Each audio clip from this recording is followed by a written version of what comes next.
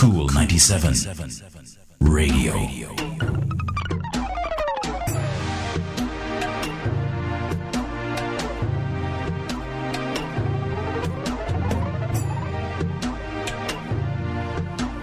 Singles live on the nation's coolest Cool 97 FM. Tonight we have a big topic to discuss, and Dr. Milton Hardy, OBGYN, is back with us.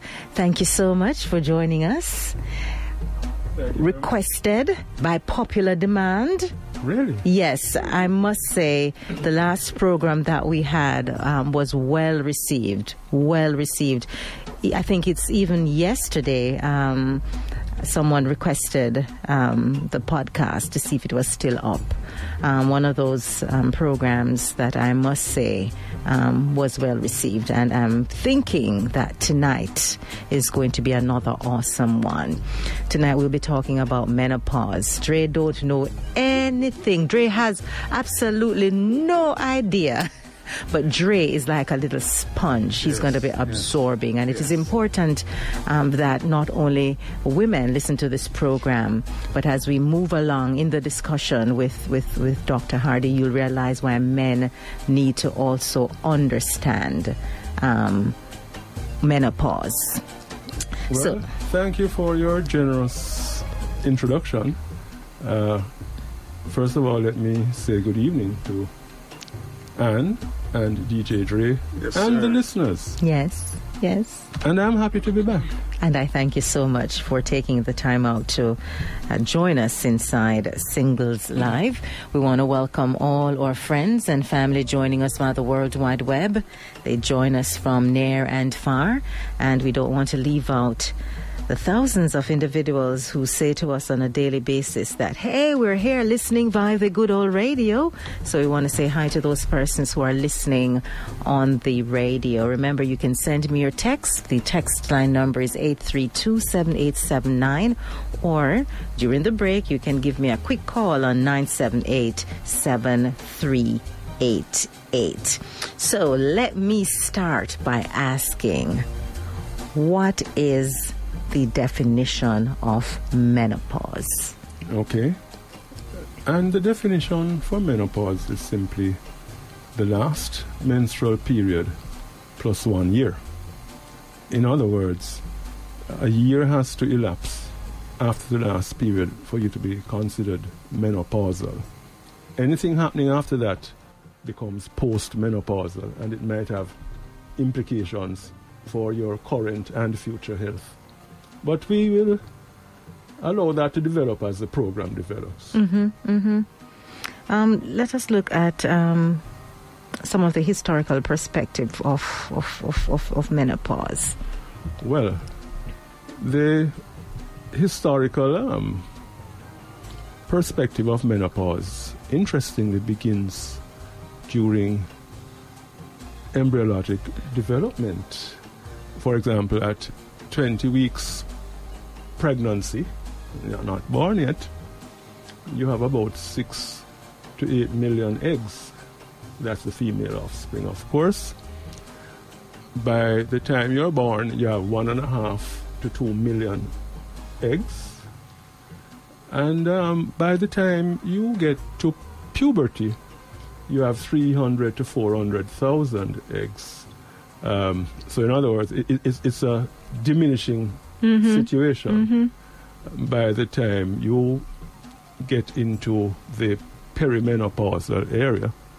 And this is a time when your fertility has waned. You probably only have 25,000 eggs, and by the time you get to 1,000 or less, you are more or less menopausal. Why this thing about eggs? Well, remember now that at the menopause you lose your female hormones, and you also lose your eggs. So you're no longer able to become pregnant. And basically this is the life cycle of the woman, because after that she goes on to the now last 1/3 of her life, because with the increase in your life expectancy, you now find that the menopause takes up about 1/3 of a woman's life. So it's a very big piece of time. Mm-hmm. And it's very important that we pay strict attention to this. And this goes for not only the women, but as the men, as Anne had said earlier, because as I had mentioned before, any problem that is peculiar to your woman affects you. It does. It does.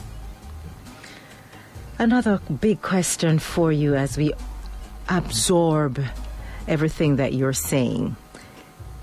So we start to lose our eggs by the time we are born, and it just diminishes. Yes, with time, yes. With time. Yes. Nothing we can do about it. It's a natural occurrence. It's a natural process. Natural process. So what are some of the natural causes, or should I say, let me put it this way. What are some of the causes of menopause? All right. Menopause, thankfully, is a natural process. Mm-hmm. However, there are certain situations which might accelerate this process. It might be surgical, for example. A lady having her ovaries removed at surgery while she is still in the premenopausal stage would immediately become menopausal. Other people may lose their ovarian function because that's what you not being menopausal is. Your ovaries are functioning. It could be due to radiation, radiation from, say, cancer treatments. Some people may get exposed to radiation accidentally, or from the use of radiation to treat certain things like keloid skin. Sometimes they may need some radiation from the having been sent by the plastic surgeon, or any other physician for that matter, to have your keloids radiated. Radiation in that neighborhood every now and then will knock off a couple ovaries. You could also,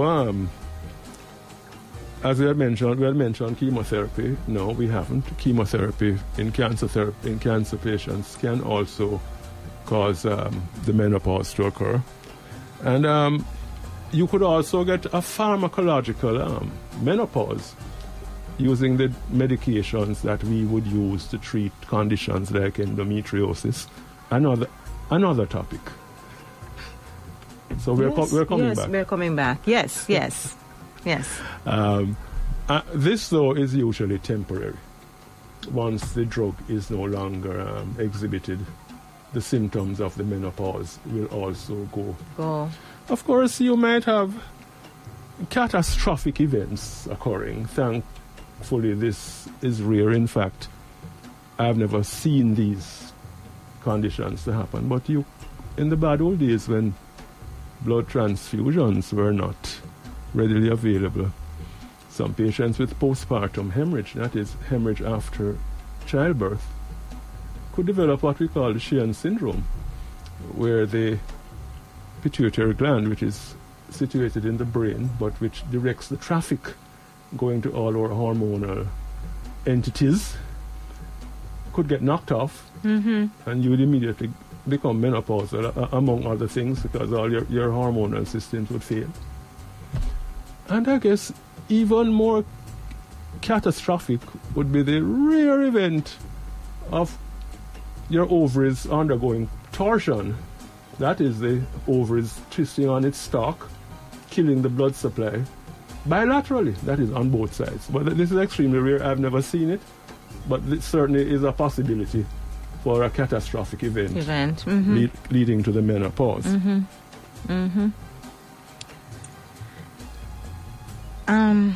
Signs, no. Can you explain to me, because I've heard this term before, and I want you to break it down so that all of us can fully understand. What is perimenopause? All right. Very, very good question. The perimenopause is the period preceding the menopause. So in other words, it's a prelude to the menopause. So you will find that I don't want to use the word patience, because being perimenopausal doesn't make you a patient. It certainly keeps you a woman. It's the period leading up to the menopause.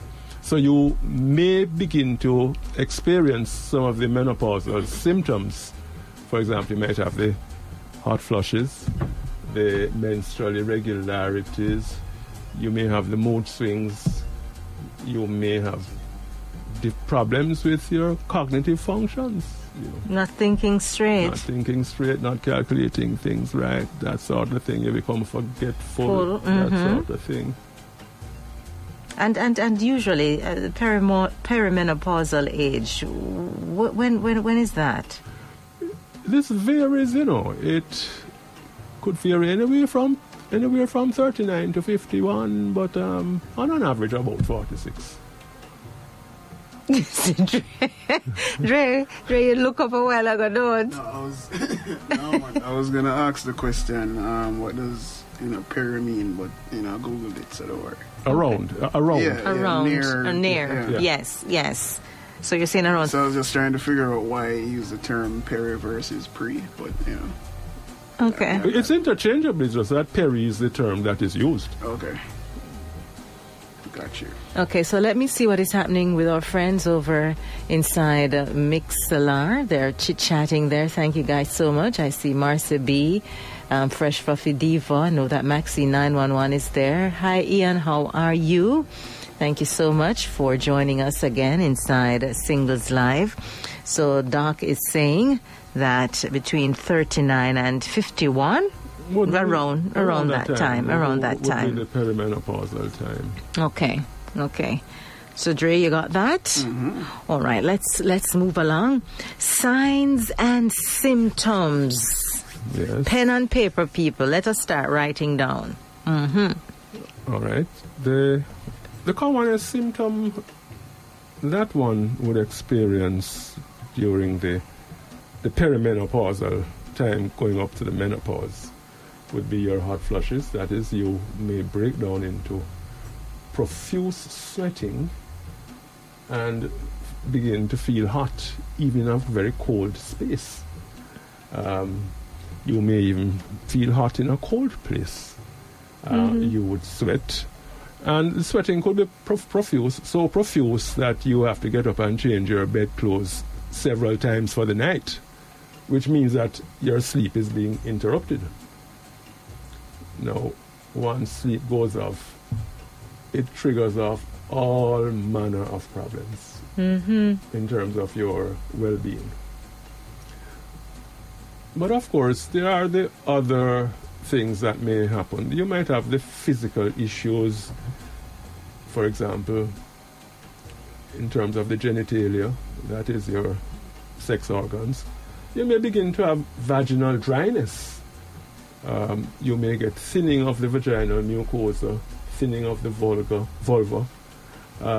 You may find that you could bleed from the walls of the vagina, plus or minus sex or instrumentation. That's because it's so thin. Because it's so thin. It has gotten thin. That is correct. You become more prone to infection, even from the bacteria that normally lives in the vagina. And they're not necessarily there as squatters. In fact, they're not.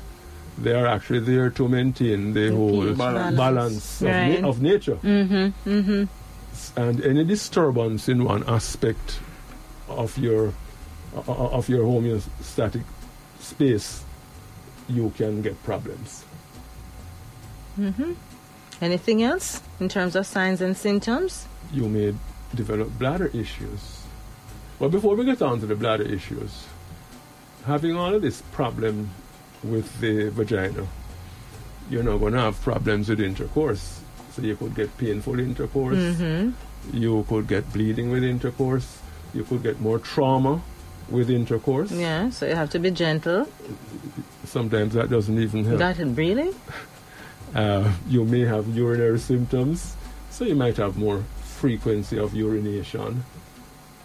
You could even be more prone to getting a urinary tract infection. as a consequence of this. You could develop weakening of your pelvic supports. Your pelvic organs are held in the pelvis by various ligaments. Childbearing usually causes the first insult, and by the time you get the withdrawal of your female hormones, they certainly become even weaker. So you become more prone to prolapse. Right. Or body come down, as the people would say. And the body does come down. And what one has to remember is that your womb coming down does not come down in unison. When the womb comes down, everybody comes with it. Boy. So the bladder comes with it, the rectum comes with it, hence you now begin to having symptoms from these structures. So you might, for example, start to spill urine when you cough or laugh, that sort of thing. Even though that is called stress incontinence, but you find that the same patients have the same situation. You might have more frequency of urination, primarily because you can't empty the bladder. Because of the prolapse, the level of the urine falls below the level of the outlet.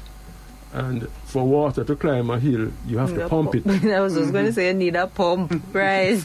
Yes. The same thing happens on the other side. So you could be more prone to constipation and all that sort of thing. So you do get symptoms from these other areas. But in general, you have other changes that takes place in your body. Your hair might get thinner, your vision might get less acute, and this is because of the changes which take place. Part of it is the aging process. So you don't see as well as you used to. You can't hear as well as you used to, even though you can now afford to buy expensive stereo equipment. I don't know if that's why I'm in the studio, because I'm certainly intoxicated by the sound.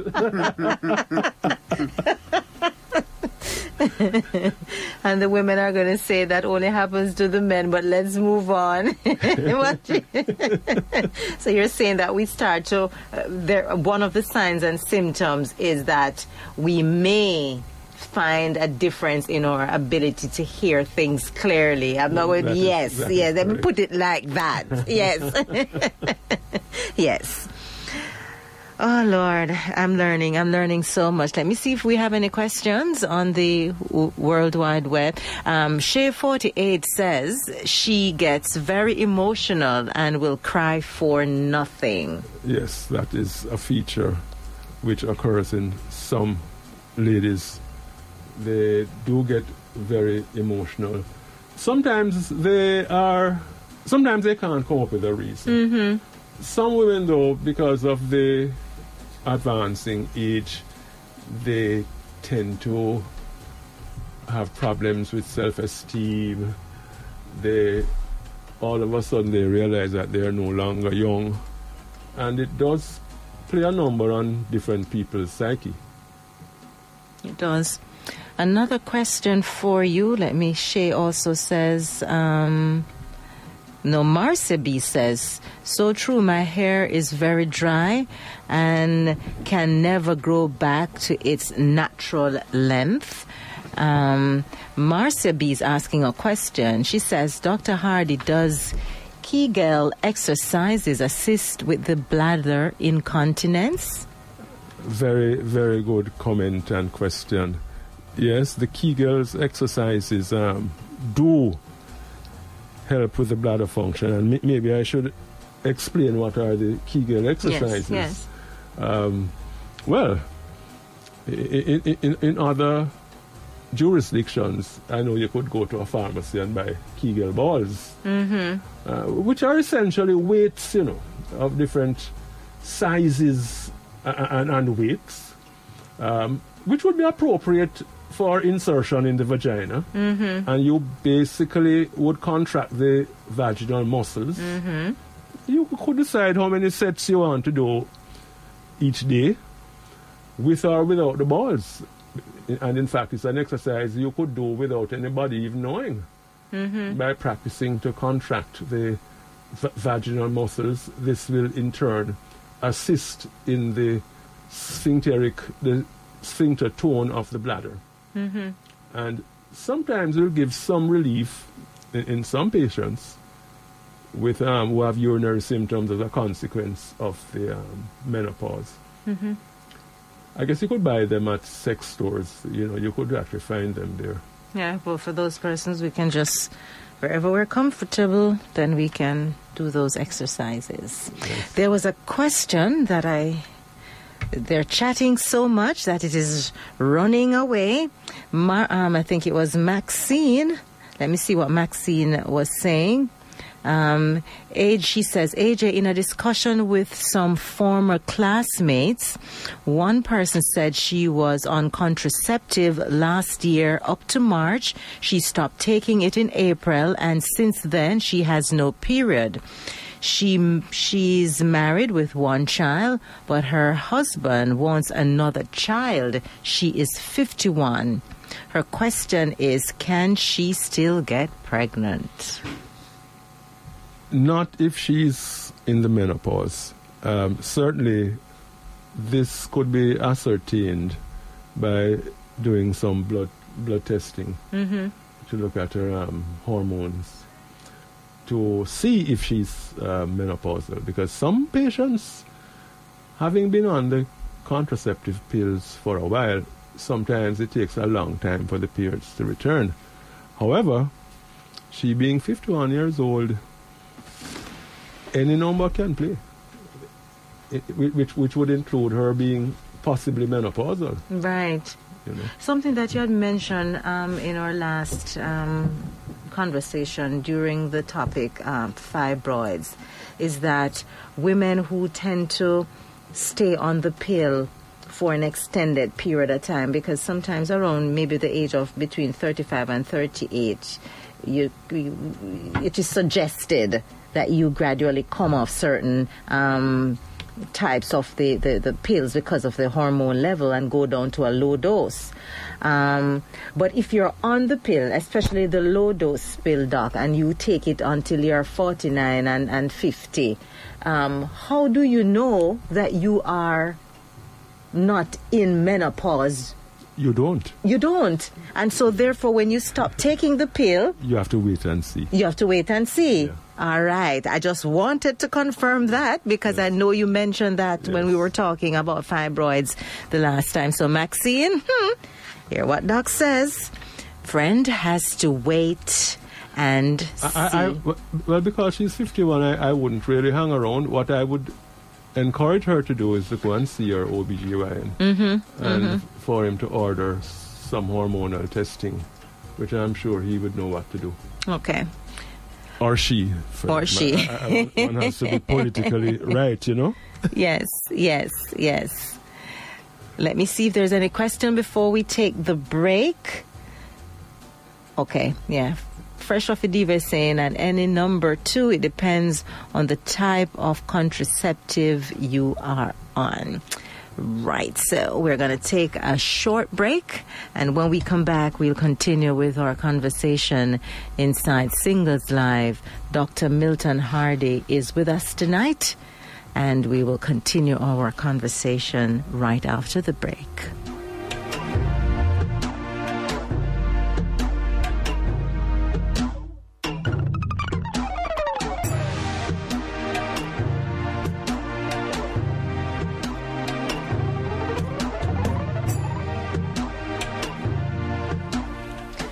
Singers Live on the Nation School Est 97 FM. Want to say a good night to all those persons who are listening via the good old radio.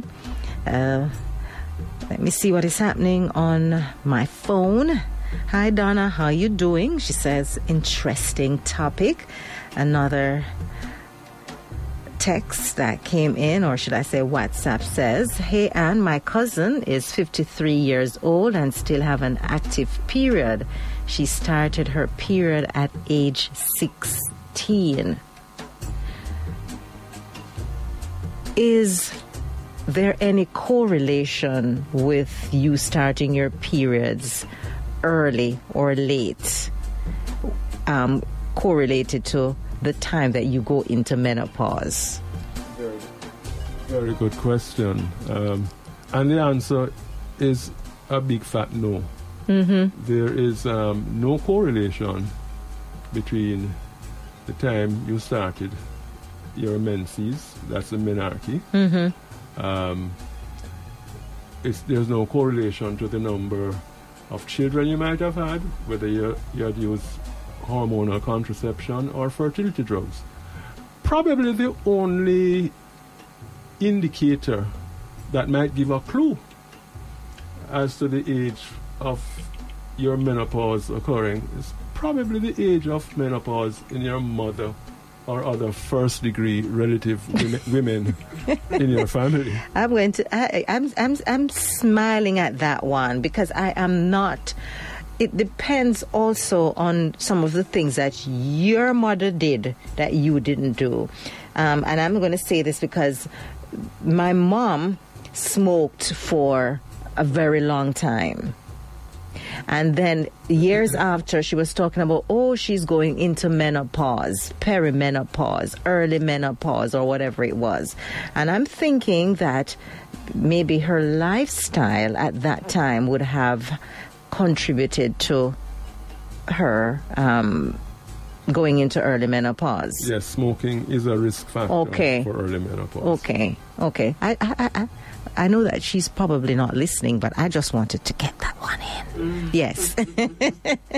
So there it is. If you're listening, lifestyle, especially smoking, does contribute to you going into early menopause.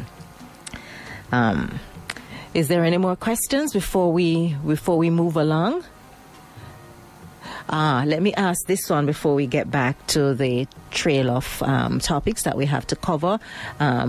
Does every woman go through hot flashes? I am curious. I want to know that because I am not particularly liking the fact that Dr. Hardy, you say you can't sleep, the bed wet, you wake up and you change clothes, the place cold, and you're still hot. I cannot fathom that. So tell me, no, not every woman. No, not every woman will undergo hot flashes. In fact, the statistics goes like this. 85% of all women will have some degree of hot flashes for at least the first 2 years of the menopause. By the time you get to age 60, about 30% will still have hot flashes. And by the time you get to age 70, about 9-10% of women will still have menopause hot flashes. Surgical menopause is very interesting because it doesn't seem to go away. So if you lose your ovaries as a consequence of surgery, it probably doesn't go away. It'd stay with you until? Stay with you until. Until. Okay. Wow. Yeah, a lot of women are somewhat fearful of hot flashes. Let us look at the effects of menopause. How does this affect our lives? It affects our lives in many ways, because you have the psychosocial issues, you have the physical issues. All right, let me deal with the physical first. So, the menopause, you are more prone to getting what we call osteoporosis. This is softening or weakening or a brittling of the bone as a result of your lack of estrogens, causing calcium to be deposited in your bones as efficiently as it used to be. So you're more prone to things like fractures, like you just should not fall if you're menopausal.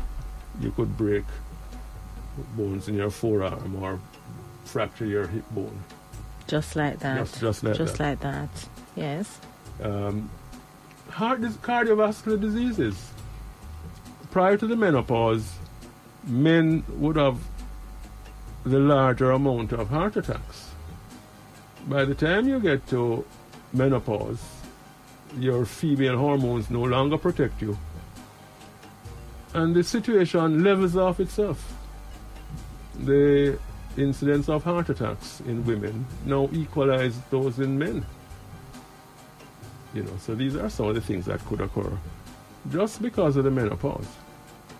Of course, you have the other issues, the psychological problems. You're no longer as young as you used to be, and some people have a problem with that. You probably think you're no longer attractive or desirable, which is not necessarily true at all. And do you tend to put on, let me just ask this question, do you tend to retain more body weight during this time? That won't seem to disappear? Another very interesting comment you have made, because it can't be seen in a vacuum. Mm-hmm. Menopausal women, yes, they do gain more weight, but is this because of the menopause, or is this because of other factors affecting your life or your lifestyle at this age? Mm-hmm. So yes, more menopausal women will be overweight, but is this because of the menopause, or because of other combination of both psychological and physical factors? Yes, so it's could be a combination of both. Yeah. Yes. And of course, your metabolism might have slowed down. You are more prone now to things like high blood pressure, diabetes, high cholesterol levels, arthritis, which would limit your activities. So all of these factors come into play. So it is difficult to say that the menopause is a cause of this, but certainly there is an association with the menopause and all of the above. Mm-hmm. Mm-hmm. Conditions, because we're putting everything into perspective now. So we look at the effects of menopause. Are there conditions of menopause?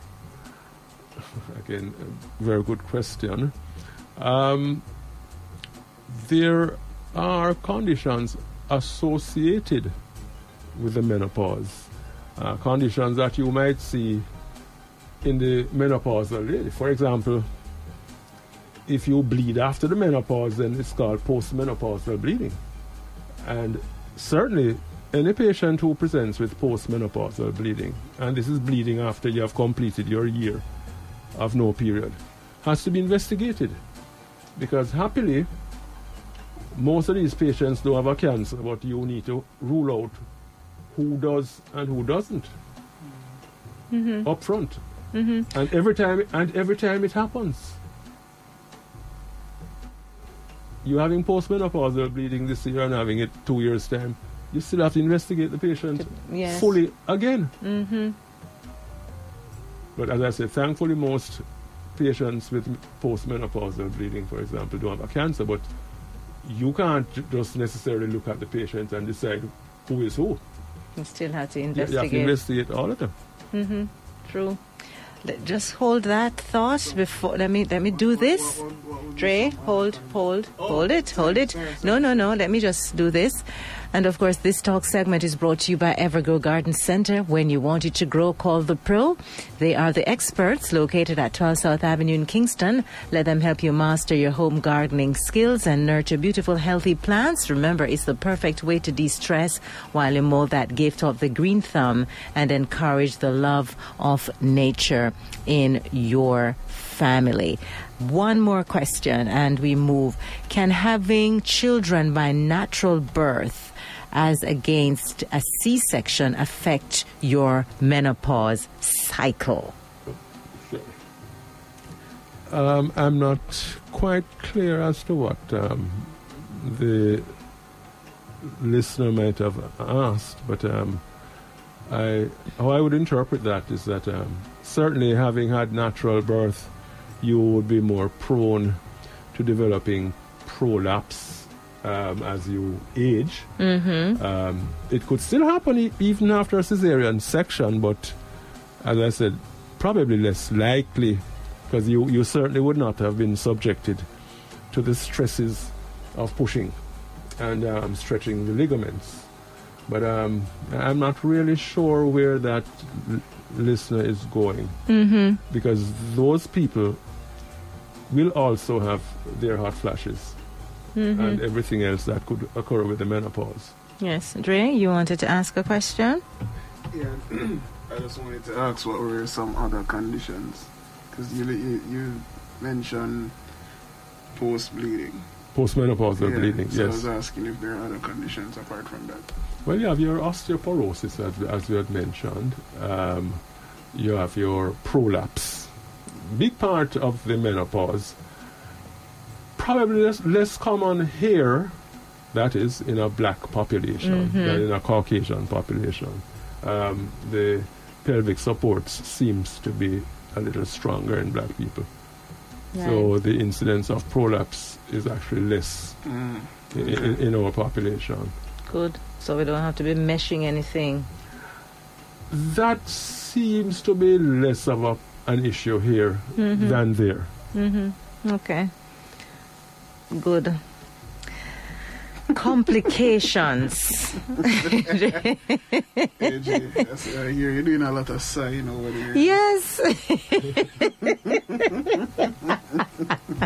So I found something comforting a while ago, and we're going to move along. Big question for you and our listeners.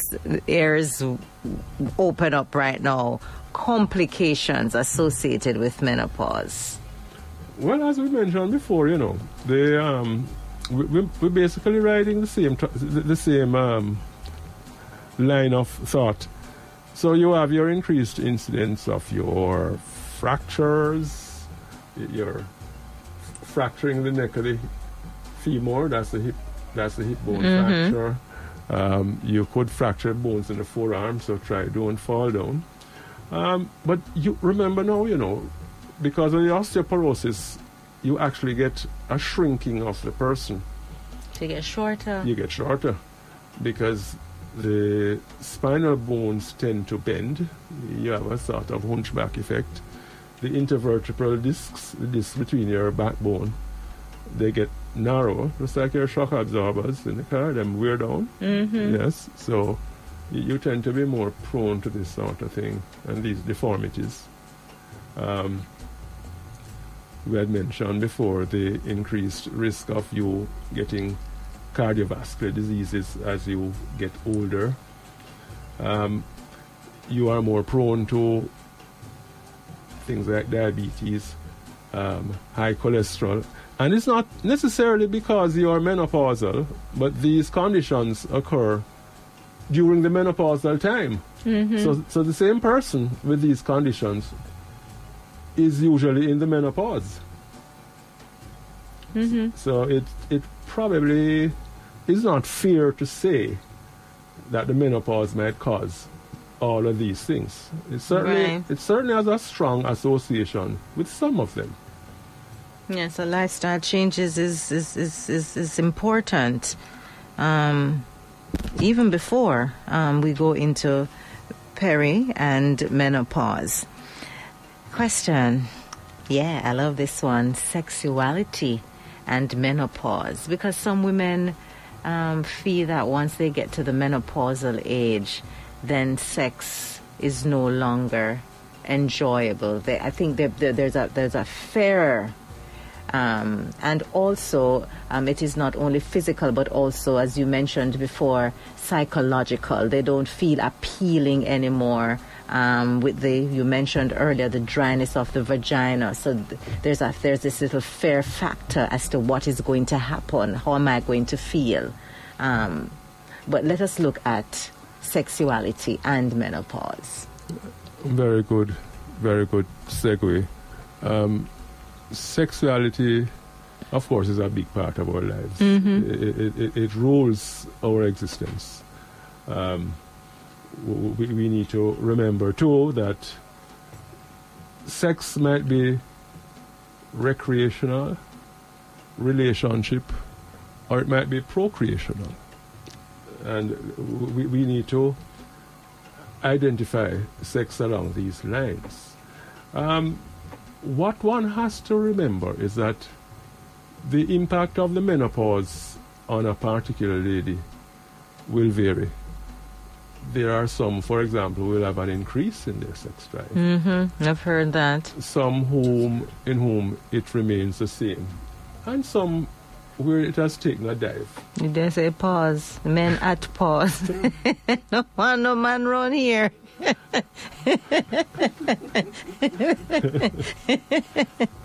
men on pause. Yes. So, and interestingly though, you know,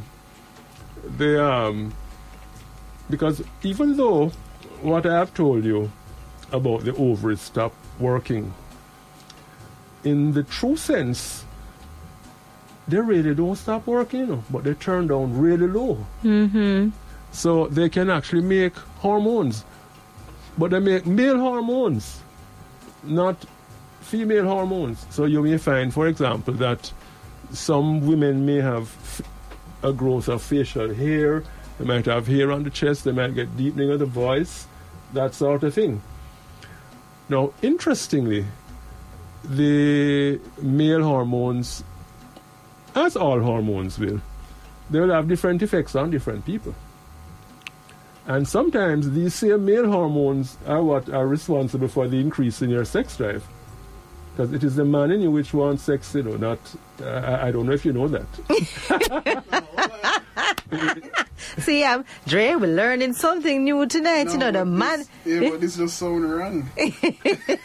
and I don't have to be politically correct. It is true. I don't like how it sounds, though. Yeah, because it's that testosterone, It's that the drive. Well, not necessarily testosterone, but certainly androgenic hormones. Okay. Right? Now, one has to bear in mind that there is a great similarity in the biochemistry of your male and female hormones. So even your ovaries will make male hormones. So, and this sometimes has the impact of heightening the sex drive in some patients.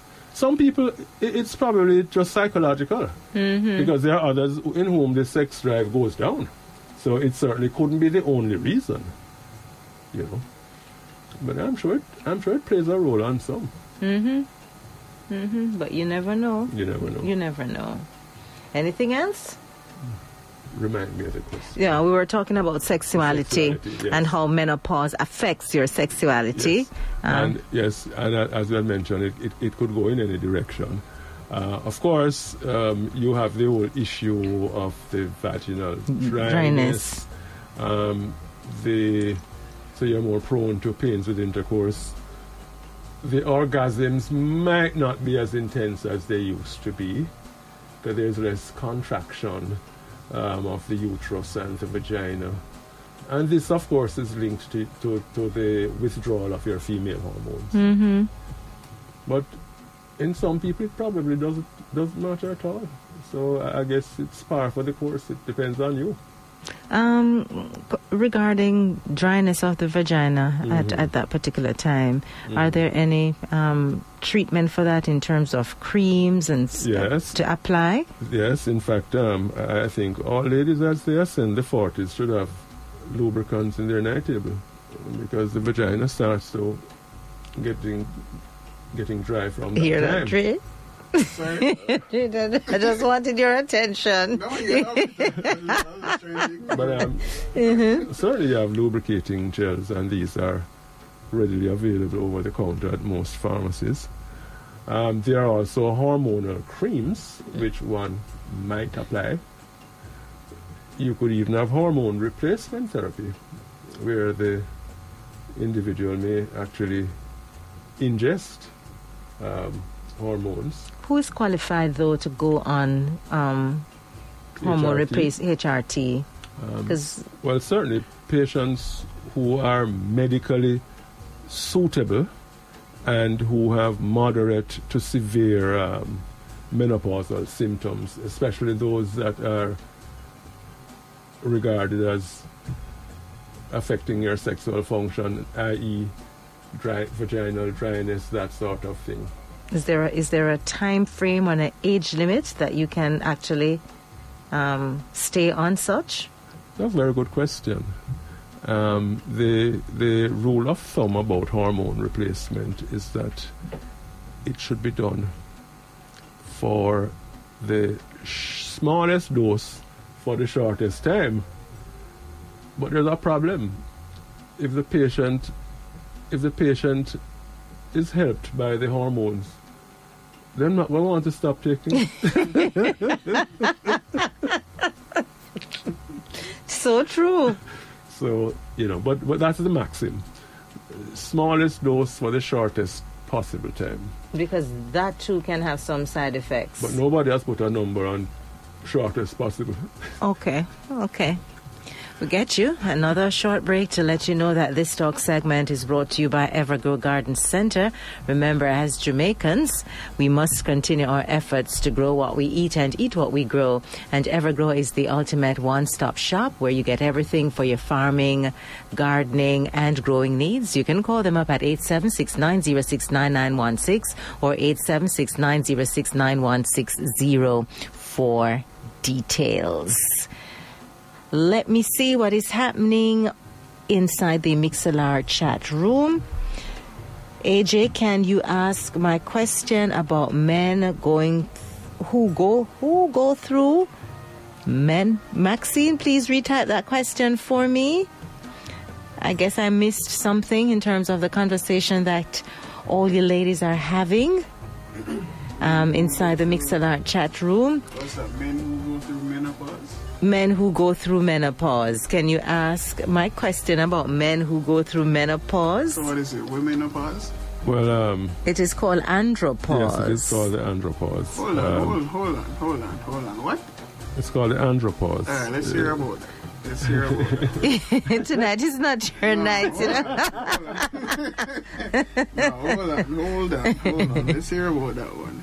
Just give me a summary.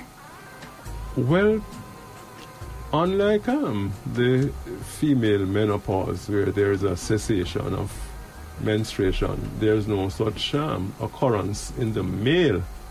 However, there are changes, behavioral and otherwise, where men are affected. For example, the testosterone levels fall significantly between ages 40 and 55. And by the time you get to 80, the levels are pre-pubertal. That's how low it gets. And unlike the female, in whom you can give hormone replacement, there's no such thing in the male, because hormone replacement in the male sets you up for prostate cancer. So it's not something that we would recommend at all. So, Dre, you have to make hay while the sun shines. Dre, you have to make hay while the sun shines. I make all heap of hay, So we're still on the topic of treatment, and we mentioned hormone replacement therapy. Is there anything else? Well, remember now, treatments basically begin from symptomatic relief. Mm-hmm. They might not necessarily be directly associated with menopause, but you may, for example, a lady who is depressed or who might be anxious may be treated with drugs which are antidepressant drugs or anxiolytic drugs. Mm-hmm. Mm-hmm. Right? There is even the role for counseling. If you are dealing with menopausal patients, you must also have a working knowledge of natural products, because there's a large segment of the population who move along that direction. True. As to whether you are in agreement with them or not is another matter, but you do need to have a working knowledge of your black cohosh and that sort of things, your soy product. Your soy product, yes. So you are advised to try soy at that time.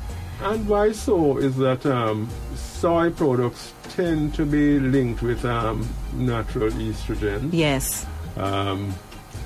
In fact, the world is actually getting more estrogenic, because there's more estrogen in the soil than it used to be. Yeah. I don't think it's all that a good thing, but that's what it is. Mm-hmm.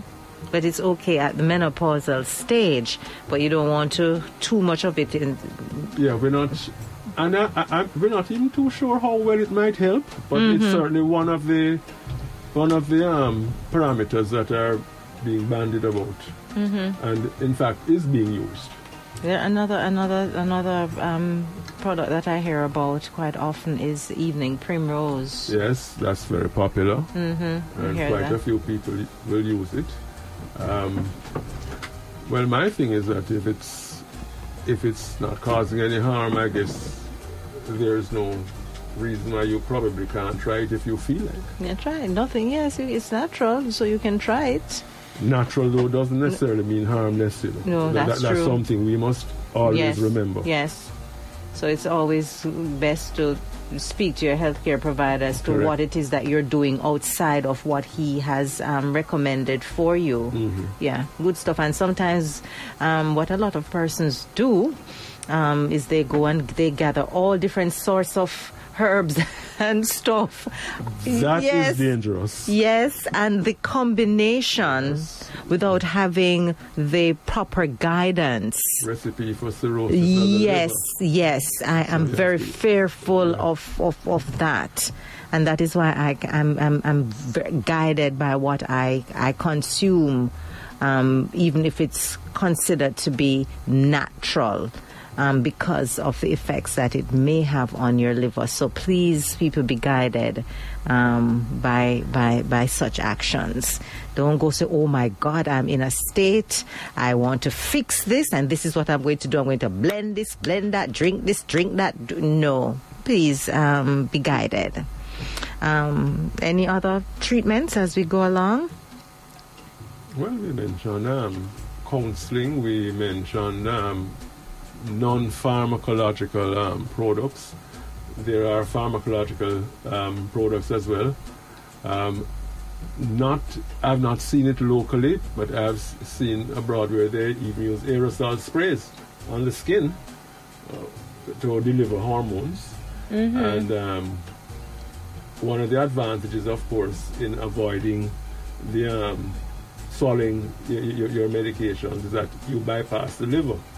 So maybe there might be a role for these medications. Some people might take it intranasally, But again, we're still on hormonal replacement. However, there are medications that are in use for people who, for whatever reason or by desire, do not use hormone replacements. So you have your drugs like your Evista. These are estrogen receptor stimulators. You have your bisphosphonates. These are other drugs that can be used. They're non-hormonal, which are used in some patients who desire some therapeutic applications, drugs, that is. I saw something that I wanted to ask because I've never heard of that before. Where is it? I'm looking. Slow down inside the Mixlr chat room. Slow down the chat. There's something that I saw that I wanted to ask. Something about bio. Where was it? Let me see if I can find that. Somebody had asked something about some bio something. The chat room is chatting away and I don't see where that went. I wanted to ask because I've never heard of that before. Let me see if I can just scroll. No, I'm not seeing that. If persons can, or the person who typed that. Oh, here we go. The soul man that I'm seeing inside the Mixlr chat room is asking, AJ, what about bioidentical hormones? What is that, Doc? I've never... I'm not sure what he's referring to. And I would encourage him to elaborate on that. Yes, yeah. I'm not sure. Yeah. Yeah, because I've never heard of that before, so I am absolutely curious as to what that is. Maxine, I will coordinate something with Dr. Hardy to see if we can find another doctor to deal with that. Maxine is saying, can you have a topic on prostate cancer? That would be the male gynecologist. Yes.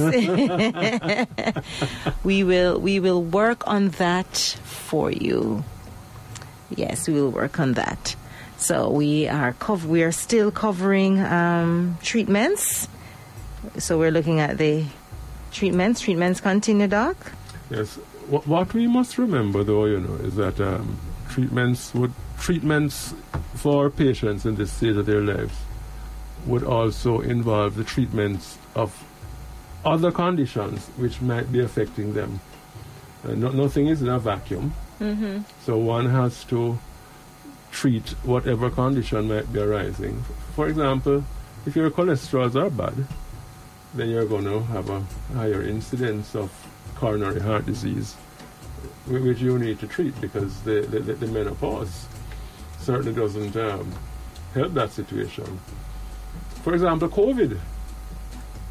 Now, the menopause will not make you more prone to COVID or dying from COVID, but because you're in the menopause, you're at an age where you have all of these other comorbidities, Mm-hmm. Which now makes you more susceptible to COVID-19. Mm-hmm. Mm-hmm. So it's an orchestra, and all of the instruments have to play very well. Hold that thought. We are going to take a break, the final break in this talk segment. Singles live on the Nation School at School 97 FM, reminding you that this talk segment is brought to you by Evergrow Garden Center. When you want it to grow, call the pro. Remember, their friendly staff is ready to help you with everything you need for your home gardening, your farm. You can also get your ceramic pots, fertilizers, seedlings, irrigation systems, greenhouse structures, and so much more. You can like them on their Facebook and Instagram pages at Evergrow Garden Center. And, of course, you need to stay tuned for more talk segments courtesy of Evergrow Garden Center. We're going to take a short break, and when we come back, we're going to be wrapping things up with Dr. Milton Hardy. We'll be right back.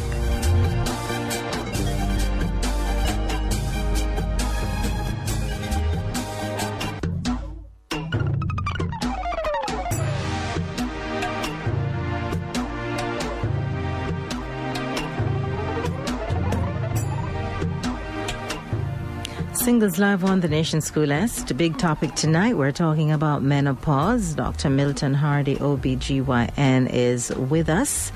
And before we took the break, we were looking at treatments of the symptoms of menopause. Let us look at some of the natural ways in which we can, may not alleviate, but minimize some of the symptoms of menopause.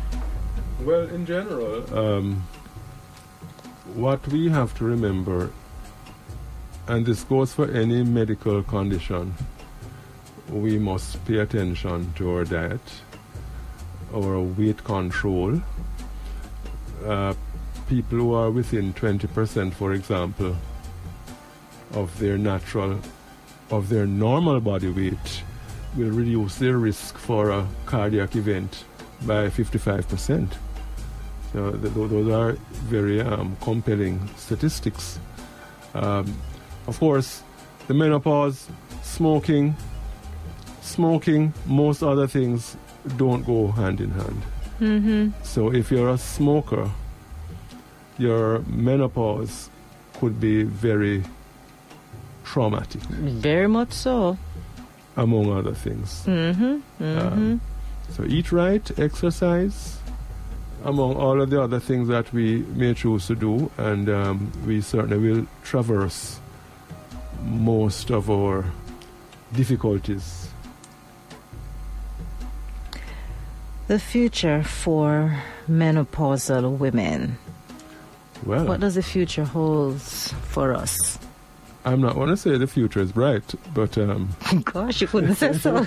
Say something. Say something good.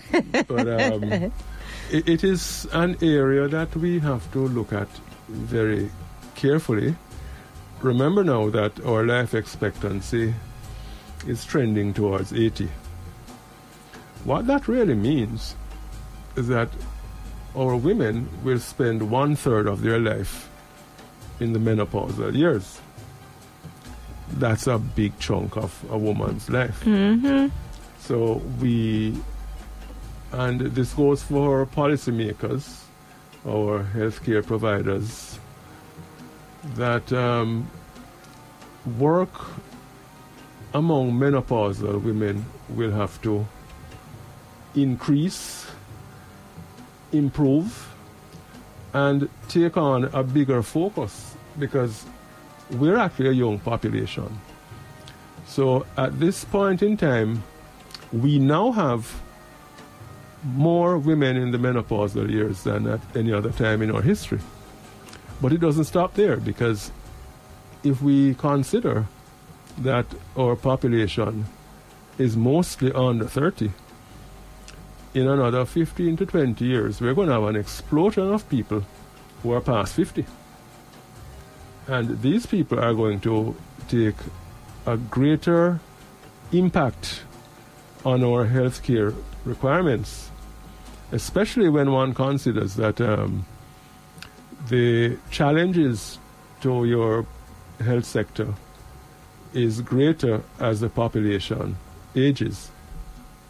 So, a lot of big plans have to be done about the menopause, and it has to be done now, because it's going to require a lot of resources.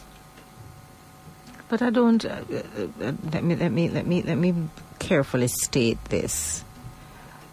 Emphasis placed on menopause. I mean, we look at women's health, and when we talk about women's health, we hear about our, pap smear and or mammograms, but we don't have and hear the conversations about menopause. We don't even see an ad. It's a numbers game, and the numbers have just not stacked up yet. Okay. But it will.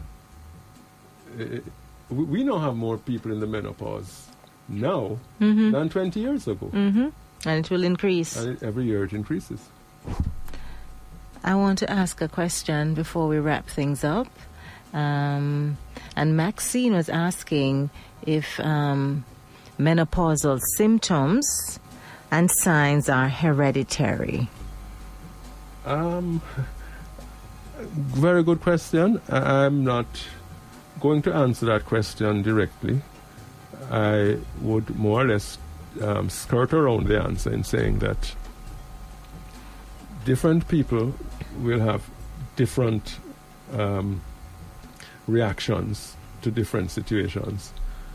True, you may behave in a similar fashion to the first degree members of your family, but this might be due to genetic reasons, but it doesn't have to be. Mm-hmm. True. Lifestyle. When we talk about Your lifestyle, eating. And your lifestyle can also be mental, Yes. Yes. For example, a lot of the people say, oh, my mother, my grandmother never complained. But they were from a different time. Very likely, even less educated than their daughters and granddaughters, who will question everything and will not tolerate any hot flashes, even though I don't know what much they're going to do about it, more than what we have already spoken about. While their mothers or grandmother would not have questioned it. They just know it happened. They just know it happened and it's a part of life and you accept it. Mm-hmm. The people coming up will not necessarily accept these things. So we will have to figure out not necessarily what we can do about it, even though we want to do things about it, but how are we going to treat with these people in terms of their ability to cope and their acceptance of what is a natural process. It is the last 1/3 of your life. You see, everything has a cost, you know, because people are now living so long. The things of living long begin to happen to you. For example, you don't get aches and pains unless you live long enough, you know. And it will happen. It's not a must. Yeah, it will. It will. It will happen. So it's important that we take care of ourselves, not only physically but psychologically, Maxine. So I hope that we answered your question. Is there anything else, Doc, before we wrap things up that you want to add? I just think we need to increase our awareness True. of these issues. They're not going, in fact they're coming, and we have to have a more balanced approach to all of these issues. For example, if we were to double our menopausal population, what will that mean now for hip surgery? What will it mean for knee replacement surgery? What will it mean for prolapse surgery? All of these things are going to be on the increase, and all of these things require plenty resources. And you probably will need even more resources to deal with the psychology of the menopause. True. Because that could affect almost everybody. And we can't forget the men, you know. Yeah, I was just about to say that we can't forget men and how it And impacts their lives. That's right, not about their andropause, but how does the menopause impact their lives? Financially and otherwise too. Financially and otherwise, because if you were to look at, and a very close friend of mine, his wife had to do hip replacements, and it affected their relationship in more ways than one, because he is relatively young, and not having the comfort of his wife, and also the financial aspect really puts a stress and a strain on him. And so yes, men too are affected, and what we want also is for more men to understand the effects, the symptoms, and the impact of menopause. Yes, it is important. It is important that we get that information out there. As I said, we look at all the other aspects. We talk about mammograms, we talk about pap smear, but we never get into the details of menopause. And so, therefore, a lot of questions were asked tonight.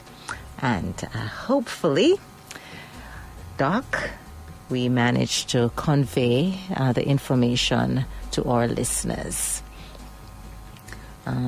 Someone is saying, Shay48 is saying, I'm having the best time of my life. Menopause gave me back my life. Imagine, I started my period at 9 until 45. No, that's still a little early. Still a little early. Yeah, still a little early. Yeah. And Sheba 12345 says men have a negative attitude about menopause, and it spans all socioeconomic levels. That's true. Education. Education. Yes. Doc, I want to thank you so much for joining us inside Singles Live. Another interesting topic. I had a good time. Yes. And so we're looking forward to our next topic when we will touch on. We can tell our listeners beforehand, that we're going to be touching on endometriosis. Endometriosis. Will be our next journey. Yes. So when next we meet, it's going to be endometriosis. So put that on your calendar, guys, for our next round of conversation with Dr. Milton Hardy. Is there any way that our listeners can reach you, even via email? Where can we find you? I am at Dr. Milton Hardy, OBGYN, at Yahoo. Yeah. .com. All lowercase, one word, no slash between OB and GYN. And if you have forgotten, then you know how to reach me, and I will give you the info. Thank you guys so much. Doc, thank you so much. Thank you too.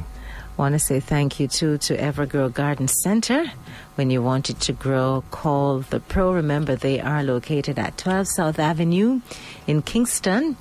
They can help you nurture beautiful, healthy plants, master your home gardening skills, commercial farms. Yes, they have everything you need. Just stop by.